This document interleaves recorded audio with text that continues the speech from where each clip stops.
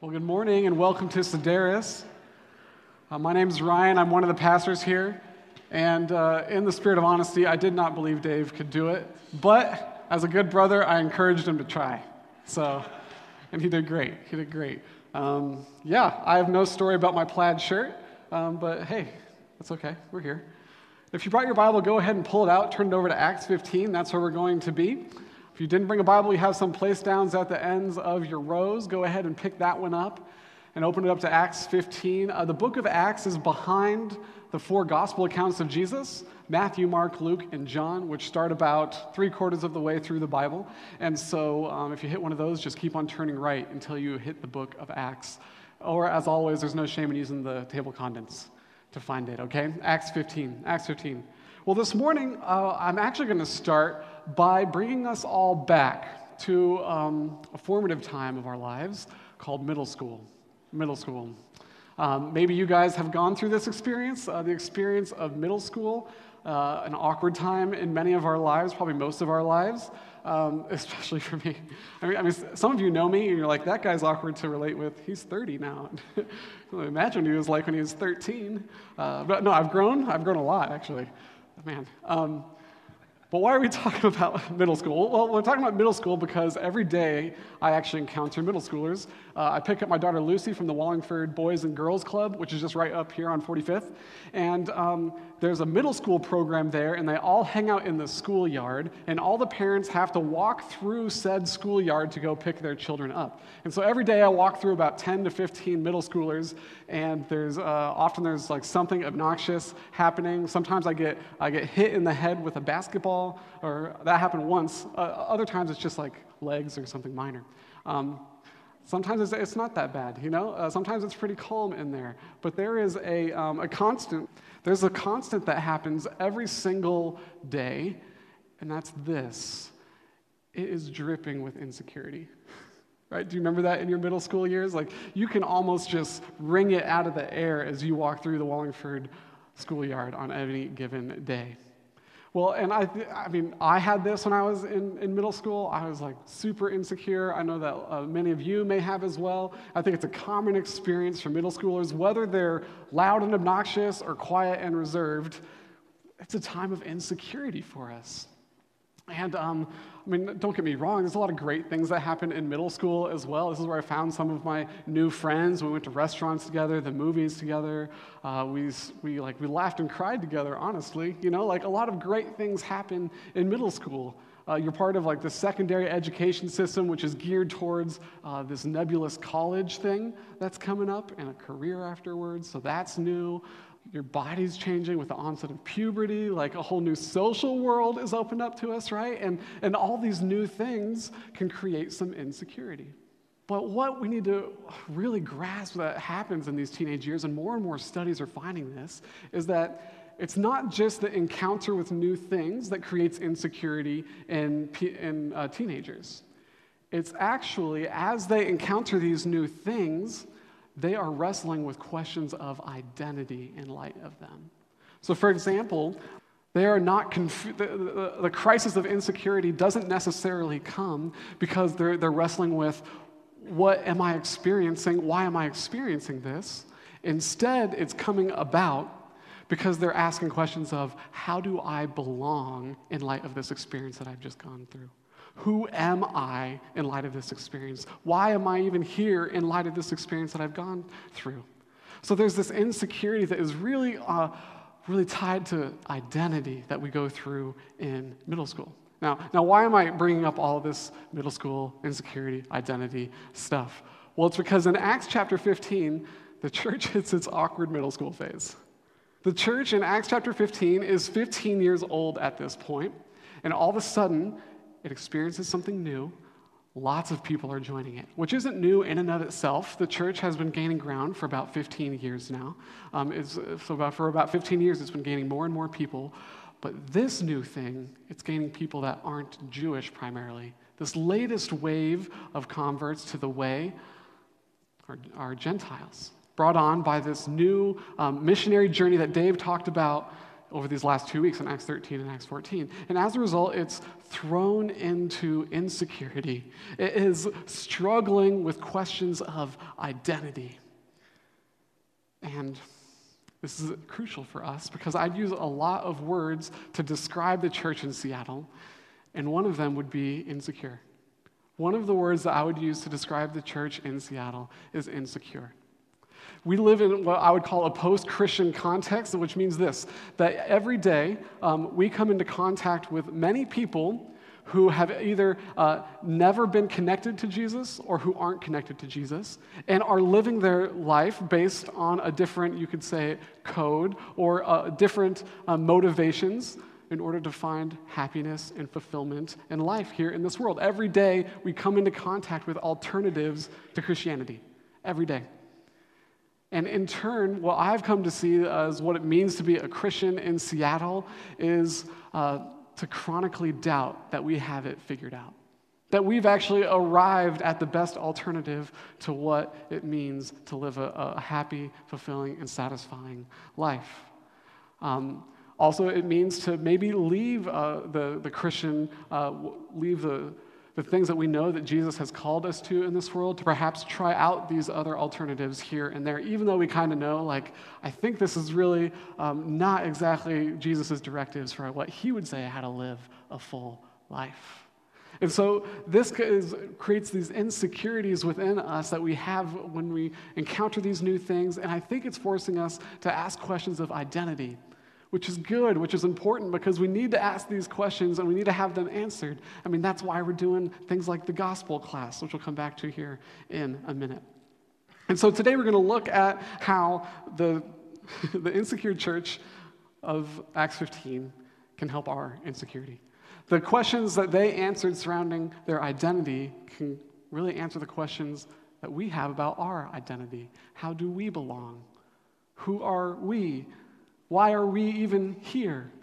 This is what the Jerusalem Council answers for us, okay? And so this sermon's really addressed towards, I mean, I feel these things too. This is not just a preacher being like, you guys are all insecure. This sermon, I want to address this to me, myself, and then Sedaris Church, and then even more broadly, the city of Seattle.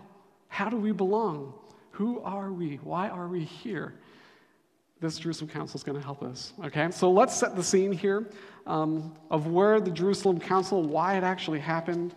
We're actually going to skip back a few verses into 14, because back in 14 we actually see Paul and Barnabas come home from their successful trip. Okay, pick it up in verse 24. 14:24. Then they passed through Pisidia and came to Pamphylia, and when they had spoken the word in Perga, they went down to Italia. And from there they sailed to Antioch, where they had been commended to the grace of God for the work that they had fulfilled. So literally, they go back to the church that commended them, that sent them out, okay, that sent them out on this mission to go preach the gospel to the Gentiles. You hear that ringing? It's kind of ringing over. And when they arrived and gathered the church together, they declared all that God had done with them, very interesting term, and how he had opened a door of faith to the Gentiles, and they remained no little time with the disciples. So they had opened a door of faith to the Gentiles. That's the new thing that's happened. But some men came down from Judea and were teaching the brothers, unless you're circumcised according to the custom of Moses, you cannot be saved. And after Paul and Barnabas had no small dissension and debate with them, Paul and Barnabas and some of the others were appointed to go up to Jerusalem to the apostles and elders about this question. So they encounter this new thing. Lots of Gentiles enter the church, and all of a sudden, they're thrown into questions of identity. Hey, if we're not Jewish, what are we? How do we belong if we're not Jewish? This is the questions that they were asking. We see that insecurity is starting to follow here. They get into a big fight. It's worded really funny. And after no small dissension and debate, meaning they had a big fight, maybe a couple of them, people come in and say, all these new Gentiles, they have to be circumcised and hold to the whole Jewish law in order to be saved. And they fight about it. And the fight gets so big that they need mom and dad to settle it. They say, let's go to Jerusalem. We need to talk to the apostles, the people who are with Jesus. We need to talk to the elders. We need to go to mom and dad because we can't settle this among ourselves. Okay, and so and this creates the Jerusalem Council. And the broad brushstrokes of this council go like this. They bring up the debate and the tension, and then Peter kind of steps up and answers the question of how people belong to the people of God. He answers that question of identity. How do people belong? And then James steps up. He's actually the formal leader. You could call him the senior leader of the Jerusalem church. He steps up and he answers the questions of who are we as the people of God and why are we here? And they eventually conclude that the Gentiles don't have to follow every single part of the law, but instead they just need to follow probably 4 broad brushstrokes, just so that everybody can get along and eat together, essentially. Okay? And so what we're actually going to focus on are those answers to the questions of identity that are found in Peter and James's dialogue here, because these are actually what's most important for us as a church, okay? Because really as a church, we need to answer these questions of identity for us and not so much worry about the exact missiology that came out of their council, although that is important. It's probably just another sermon for another time, all right? Okay, so that's what we're going to do. We're going to focus on these things in the council. But before we dive into it, I want to unpack something for you here that's happened in these first verses. Because we're tempted to look at the church, this immature middle school. We're in a middle school, lots of immaturity and insecurity happen in this place all week. We're tempted to look at this insecure middle school church and be like, oh, there the church goes again. It's arguing, it's fighting, it can't agree on anything. Gosh, if the church could just get it together. Actually, we're still a middle school church, aren't we? But in reality, this is the church operating exactly how it should. And that kind of rubs us the wrong way. So in order for me to kind of prove that to you, you have to talk about a big term, and it's called this. It's called missiology. This is missiology happening. That's a big word. Let me illustrate it by what's happening here. What has happened here is God has done something through Paul and Barnabas in the mission field, somewhere else, that's created an uncomfortable reality for people to live in. Okay, and that uncomfortable reality for people, for probably a lot of the church, not just a few people that came up from Jerusalem, because they go down there, and then the debate explodes all over again, is what we're going to see. That uncomfortable reality leads to an uncomfortable discussion. No small dissension or debate. And that uncomfortable dissension and debate provides the church with the opportunity to answer questions of identity.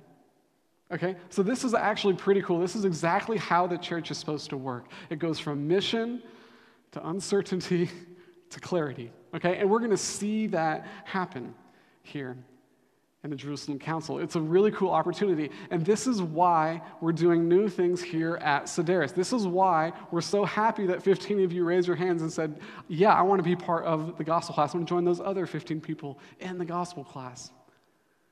Because this gospel class that we've created isn't just theology. It isn't just good ideas about God. It's missiology. Over the course of our time here in Seattle, we've been here for 3.5 years. We've seen a lot of different things, a lot of different ways that Christians have conceived of their identity in Christ. A lot of different ways. We've seen a lot of people wrestle with new ideas, with new things. We've seen a lot of people experience a lot of opposition. And over those 3.5 years, we have gotten to sit down with people and talk about those things. We've been able to have, I guess you could say, dissensions and debates that were large. Most of them are pretty small. But we have been able to use those as opportunities to create clarity about who we are as a church. And we packed it into 3 weeks. And so all this stuff that is going to be in the gospel class, there's still room if you want to join. All this stuff that's in there is not just truth about God. It's very Seattle specific. It's very Pacific Northwest. What are people struggling with up here in the gospel class? And so that's why we're doing the gospel class. It comes out of 3.5 years of mission. It's not just these cool ideas that Dave and I kind of jotted on a piece of paper, although we're good at that too. But anyways. And so this is why we're also going to be asking people to membership this fall. We're also going to be asking people who are part of the family of Sedaris, who would say that this is their home, to sign their paper, sign their name on a piece of paper, as silly as that sounds. Well, why are we doing that? Are we doing that because the Bible says so? Well, no, we're not doing it because of that. We're doing it because primarily Jesus saw that primarily his disciples would experience life through committed relationships with one another. That the foundation of life and love and growth and encouragement happens in committed relationships to one another. But this is exactly what our culture pushes back against. Our culture says something along the lines of, if you commit yourself to someone else, you better be careful because you might not be able to achieve your goals in life. That's going to be pretty inconvenient for how you might want to recreate. That's going to be pretty inconvenient for how you have to hold their uncomfort at times. And so this notion of membership, we're going to strive for it because honestly, we think that if we just let our church go along the lines that the rest of culture is going and don't stand up and confront it, that we almost collude with culture, that we're almost complicit in allowing it to go on when Jesus' body, he always called his family to be so much more than that. So is church membership biblical? No, it's not. Is church membership theological? Kinda. But church membership, as we're conceiving of it, is missional. It's a product of us getting clarity of identity of who we are as a church. And so keep your eye out for that. Now, that doesn't mean that we're not willing to go in and have debates and discussions about that to get clear on what it means to be a member and all that jazz. We're going to have a whole membership class that'll be a Saturday morning and afternoon so that we can unpack some of those things and exactly what it means and all that stuff. And we'd love your thoughts on the front end of that as well. But this is a product of mission. This is how the church has always worked. Things happen outside in the church. We need to respond to them so that we might gain clarity. Okay, so this is why we're doing those new things here in Sedaris. It's really an awesome, opportune time that the Jerusalem Council comes up for us because we get to see them do that as well. Okay? All right, cool. So that's where we're going to focus on these questions, not that outcome, because honestly, we've been here for 3.5 years now, and we said that 2018, this is going to be the year that we transition from establishing a church here in this city to thriving as a church here in this city. And we're honestly seeing that. I think we've collected 40 Connect cards since July. There's tons and tons of new people here at Sedaris, and welcome. And so this sermon is going to give us a great opportunity to get clear on who we are for you, for those of you who are new, and for those of you who have been coming to Sedaris for a while, feel free to throw up the amens, okay? This is not a church where that doesn't happen. So let's get into it, okay? Okay, so let's look at how Peter responds in this Jerusalem council. The debate moves from Antioch in Syria. It comes up to Jerusalem, is what it says. Even though it's moving south, Jerusalem was higher in elevation. It comes up to Jerusalem. The debate explodes again, and then Peter stands up. Pick it up with me in verse 6. The apostles and the elders were gathered together to consider this matter. And after there had been much debate, Peter stood up and said to them, "Brothers, you know that in the early days God made a choice among you, that by my mouth the Gentiles should hear the word of the gospel and believe. And God, who knows the heart, bore witness to them by giving them the Holy Spirit just as he did to us. And he made no distinction between us and them, having cleansed their hearts by faith. Now therefore, why are you putting God to the test by placing a yoke on the neck of the disciples that neither our fathers nor we have been able to bear? But we believe that we will be saved through the grace of the Lord Jesus, just as they will." So what has Peter said? He says, hey guys, he clearly refutes this notion that salvation is tied to things that we do. He says, hey, we've never been able to be saved that way as Jews. Why would you ask them to do that? That is ridiculous. That is silly. And look at the response. And all the assembly fell silent. Has that ever happened to you? Where you're in a debate with somebody and you present an argument and all of a sudden they are silenced? Yeah, me neither. In fact, I'm usually the one silenced, I would say. How profound is this? Peter just shut up an entire assembly with this. He must have said something really, really significant. He silenced an entire assembly. Well, what did Peter say? Why were they silenced? Well, they were silenced because he accused them of angering God. Well, it doesn't say that. Where did he say that? Well, that phrase in verse 10 right there, he says, "Why are you putting God to the test?" It was a phrase that was very common in Jewish literature. You see it in the Exodus account of Moses bringing people out of Egypt and into the promised land. And essentially it became shorthand for you're angering God right now. This is when the Israelites would rebel. They'd say things like, oh shoot, Pharaoh's army is going to kill us as we're pinned against this Red Sea. Why have you done this, Moses? Moses would say, why are you putting God to the test? God, or Moses, you brought us out into the desert just to die? Why are you putting God to the test? You are working against what God is hoping to accomplish in this world. That's what Peter's saying. He brought the severity to it. There's a very sharp point. Now, why could he so confidently say this? Well, he so confidently said it because of missiology, something that he had experienced. You see it right there in verse 7.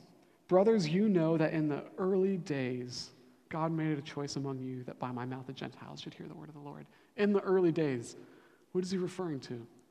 He's actually talking about the events in Acts 10 that Dave preached about. I think it was back in July. But the events in Acts chapter 10 that happened a decade, probably a little bit more than a decade previously.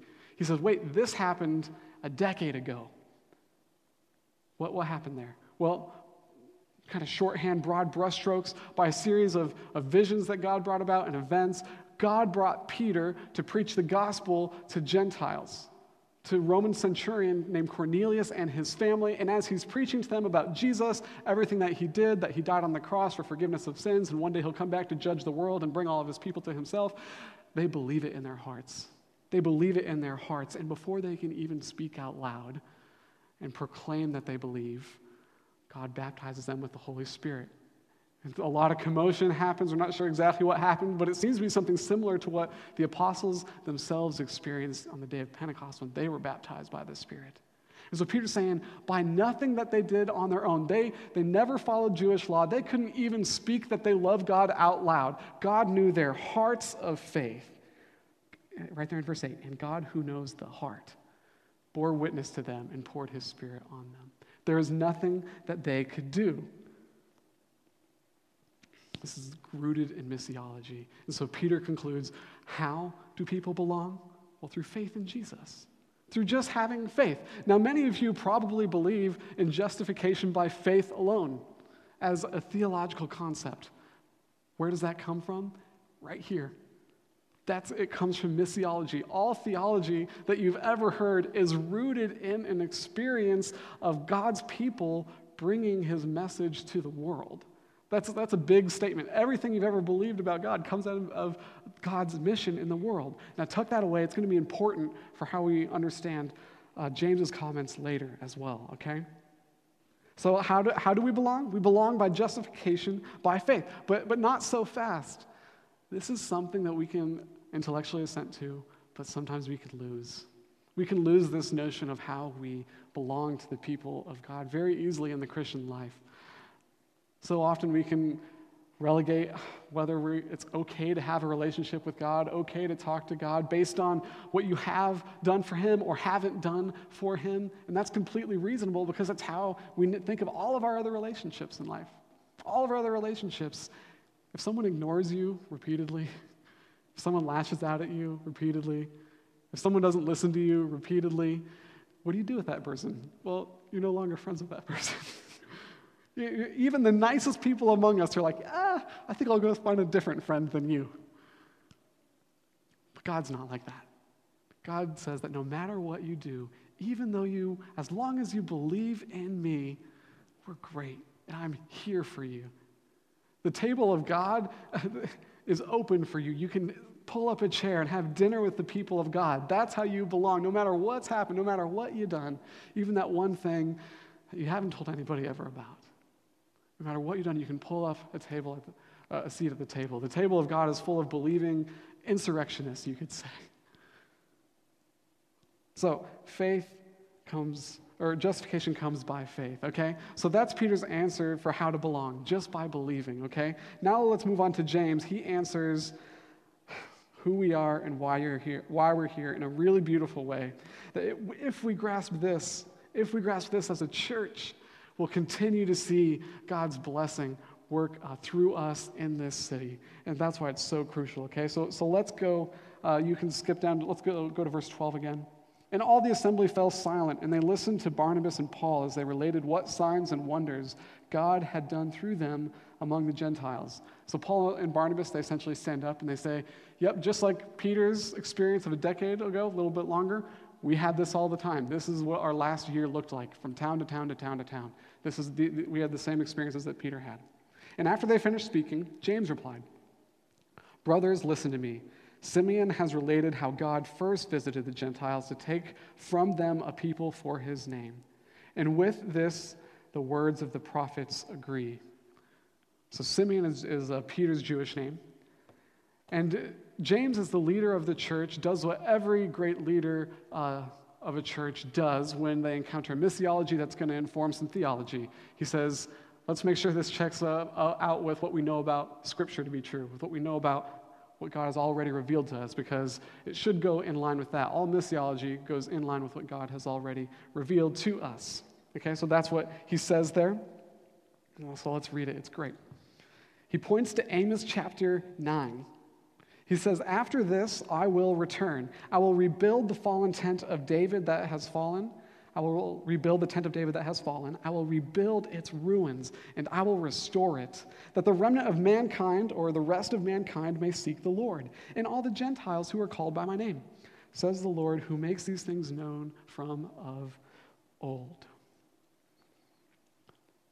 Now, we have a problem now, because we have already gone back 2,000 years to this text that we're reading right now.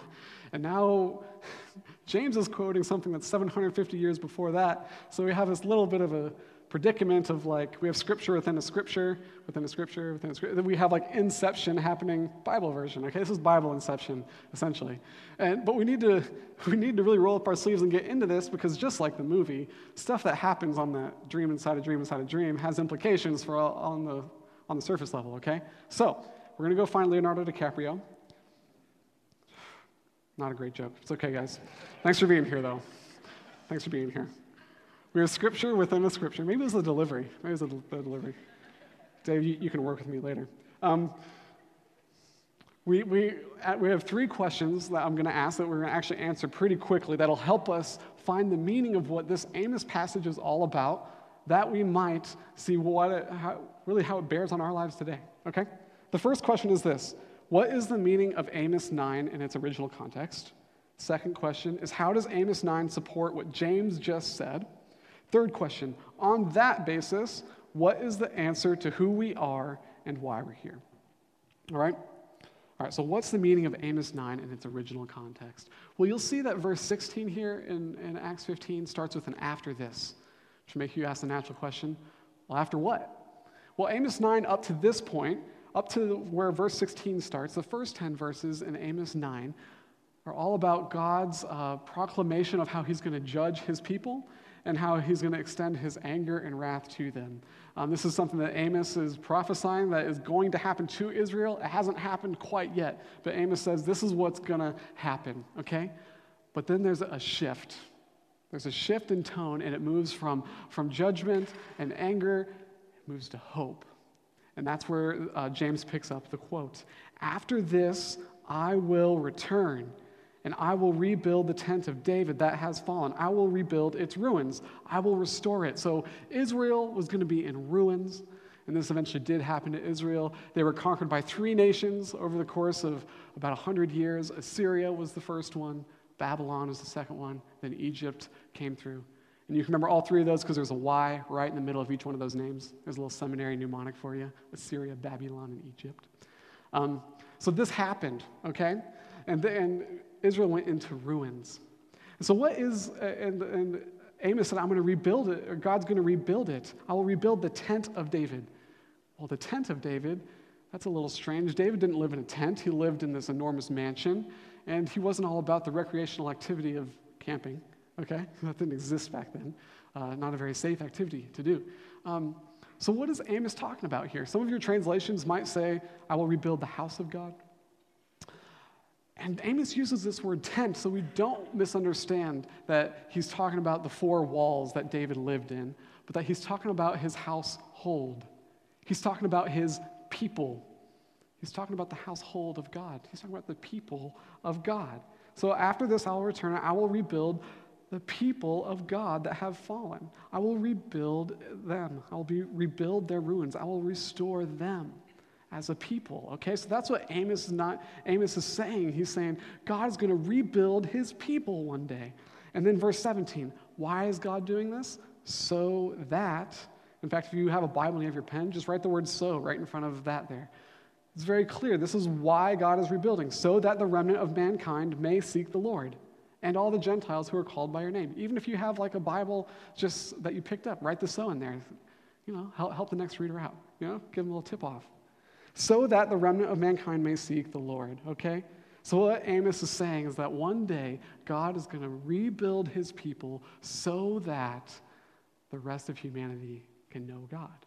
That's what Amos is saying. Okay, so how does that support what James just said?